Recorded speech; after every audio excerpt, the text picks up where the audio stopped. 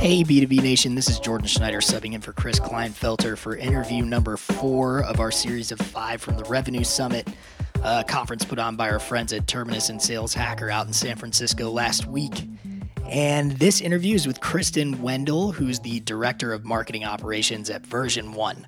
So Version 1, unlike our previous interview subjects, is not a sales or marketing software, but an agile development tool. But Kristen is definitely an expert at her craft. It was an awesome conversation. We mostly discussed ABM. I mean, Terminus puts on the conference, right? This is the big trend in sales and marketing in the B2B space right now. So that was the majority of our conversation, but I think some pretty interesting perspective to be shared. She's had a lot of success with ABM strategy over at Version 1. So she was able to share some success stories with us, some strategies, some tips, know-how, all that good stuff. So I think the marketers in our audience are really going to like this one. So here it is, my interview with Kristen Wendell from Version 1. Hope you like it. Hey, B2B Nation, this is Jordan Schneider. We're live at the Revenue Summit in San Francisco at Pier 27 with Sales Hacker and Terminus. It's been a crazy day. We're winding down. It's been super cold in here today. It's very cold. This is like the first moment where I'm not actually freezing, which is really nice. But I'm here with Kristen Wendell of Version 1, and she is the Director of Marketing Operations there. She gave a talk today on ABM and measuring things properly. So we're going to talk a little bit about that and ABM and what Version 1 does and all that good stuff. So I'd love to start out by just understanding a little bit better, helping the listeners understand a little bit better. What is it that Version 1 does? Yep. So Version 1 is a unified Agile and DevOps platform. And what we do, just to make it a little easy for people to understand, we help software development teams deliver better software faster. So we're an Agile project management platform. Oh, nice. Yep. Okay. Cool. I might need to talk to you after this a little bit. We need a little more agility. Hey, we're an Agile marketing team at Version 1 too. So very nice. Talk to you about that. Yeah. Cool. Well, before I hit record here, we were talking about ABM. You said something really insightful. I just want to get you to paraphrase it a little bit. Okay. But I asked, so account-based marketing, new trend, somewhat new trend. It's almost like a new acronym for an existing trend, right? But how does that fit into the overall ecosystem of marketing in your mind? Yeah, so I think account-based marketing, when you think about it, it's not anything that's really new. It's just a lot of technology companies specifically are going up market. They're going into selling to the enterprise. And when you think about it from that perspective, the only thing that really makes sense, or the only marketing that makes sense, is an account-based approach. We, Version 1, we compete against, companies that are 500 times larger than us, like Microsoft and CA. So we know we can't outspend those companies. So with ABM, we're able to outsmart them and look a little bigger in the process. That's cool. Yeah. Okay. Yeah, that's a great way to put it. I love that.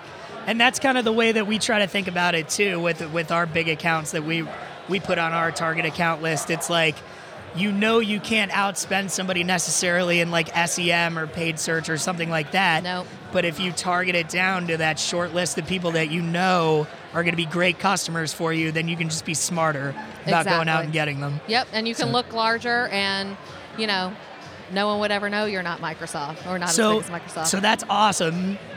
A pain point here for a lot of people, and what you discussed today, was how to measure that properly. Right. So how does this differ in terms of measuring and showing return and reporting to your C-suite? How does this differ from traditional marketing tactics or other digital methods, in your opinion? So I find account-based marketing from a measurement and reporting standpoint a lot easier to measure. So think about this. News. You have your tier 1 accounts. Those are defined. There are, a top 100 accounts for Version 1. They're my top 100 accounts for a quarter. I can measure awareness in those accounts. I can measure engagement in those accounts, how many of those accounts become marketing qualified accounts, and then I can measure that all the way through sales appointment to pipeline. With MQLs, it's always a moving target, right? So historically, I needed 500 MQLs. That was my goal. But my sales team didn't disposition them correctly, didn't add them to the opportunity. I had no real idea. I could manually, tie attribution to those leads, but it was never just, an automated approach to to ROI and reporting. With account-based marketing and using Engagio, it just happens, and it's awesome. Yeah, that's very cool. Yep. Okay, cool. So, all right, I've got 2 questions. Sure. The first one is just technological. So you just mentioned Engagio. Yep. So when it comes to measuring account-based tactics, I mean, are there specific platforms that you recommend looking into to add to your tech stack in order to do that more efficiently? Yeah, so we chose to go with Engagio primarily because, it's John Miller, it's his company. We knew that, reporting is near and metrics are near and dear to his heart. And we were a very early adopter of Engagio, and it was just so simple.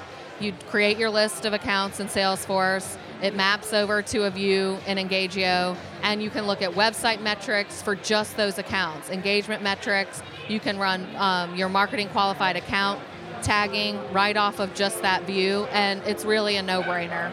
Awesome. Yep. Very cool. Okay, and the second one is you mentioned measuring awareness.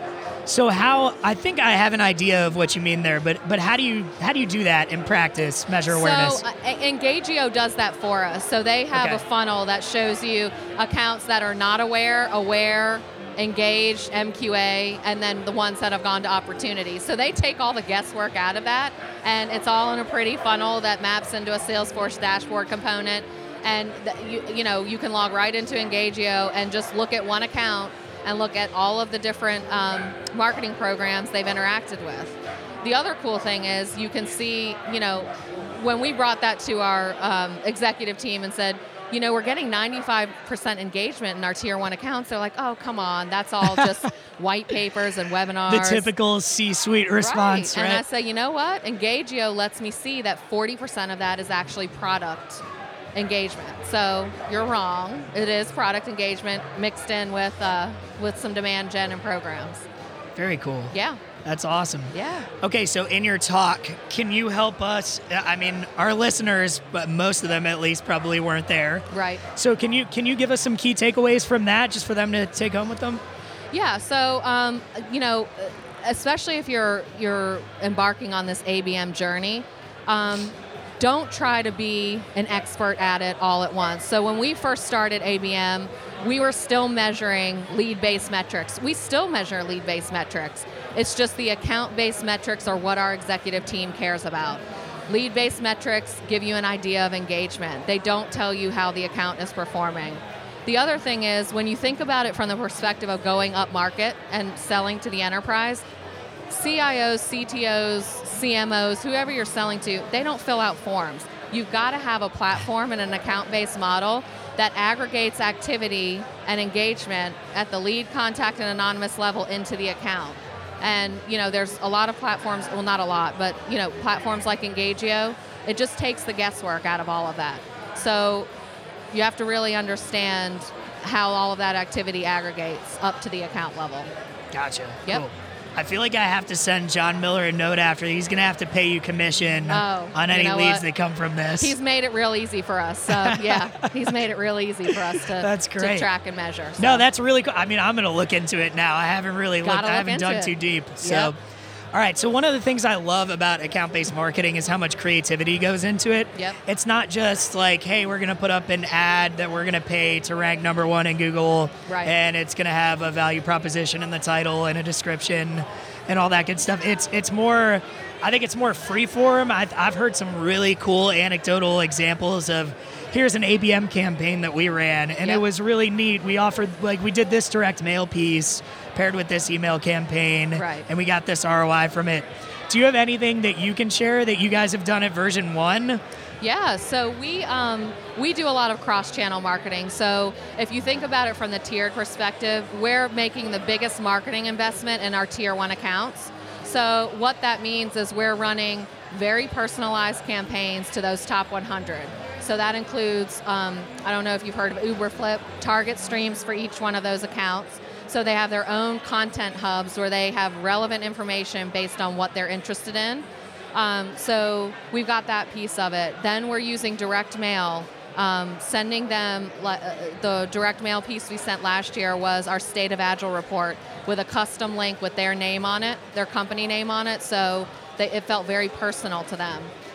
We're running State of Agile ads and ads that are relevant to the company on platforms like Terminus and Demandbase. Okay, cool. So when they see us everywhere. So again, we're not a very big company, but we can look big by going cross-channel and making our marketing investment in the accounts that have the highest fit.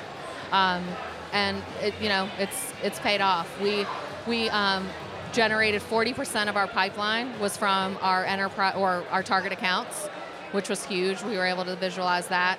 And 23% of our initial pipeline that closed was from target accounts. And we have a little bit longer of a sales cycle, so we fully anticipate that to come full circle in 2017. Well, I'd imagine that's pretty tough for the C-suite to argue with after seeing those results. Can't argue with me. No arguing. No arguing at all. No arguing. We're sticking with it. So one of the things that I think a lot of people struggle with you're talking about cross-channel, right? And all of these things cost money. Direct mail costs money. Signing up for a platform like Terminus or Demandbase costs money, right? So what advice could you give to our listeners on how to approach that conversation with somebody who really holds the keys to that budget and saying, like, look, we really have to go all in or not at all? Because I'd imagine that's a conversation that everyone who's getting started with this has to have in some way, shape, or form, especially at smaller companies. Yeah, I mean, and to be quite honest, it's a tough conversation to have. Yeah. When you can't be account-based unless your executive team is bought in. If it's just something you want to test out and try out in marketing, that's not the strategy. You have to have an executive team bought in. It's a business decision to move to an account-based sales and marketing model. Once you do that, I mean, you can look at look at the blog posts from any of the vendors in this room, Engagio, Everstring. There are tactics you have to have as part of an account-based model. You have to have a social selling component. You have to have a display ad platform and component. You have to have a predictive model. I mean, a lot of people will tell you don't have to have predictive.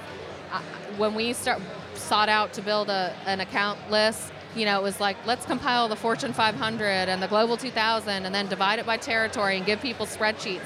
It doesn't work. You have to be predictive and find the accounts that have the right fit. You got to have that artificial intelligence factor. You got to layer in the intent data. We use Bombora to do that. So it requires an investment, and if your company's not ready to make that investment, you're not going to be successful with ABM. Wow. Yep. Yeah, that makes sense. I mean, it's a tough conversation to skirt, though, right? I mean, I guess you got to just set benchmarks or something like that. Well, find what your high fit accounts are. So do just a simple scan, like download your opportunities where you've won for the last 6 months, and find 10 accounts, 20 accounts that look like those accounts. Just go to the Fortune 500 list. Just go out and find those accounts and go to your executive team and say, I think these accounts have a high fit. Can I have X amount of dollars to invest in trying to go after these accounts and bring them in? I think it will do the company, X% better to go after higher fit accounts than it will to do this broad-based tactical marketing. Yeah, and just hit them with the data, right? I mean, you say If we close 2% of these, the deal size should be X, so we should make it all back, right? Exactly. No-brainer. Awesome. Yep.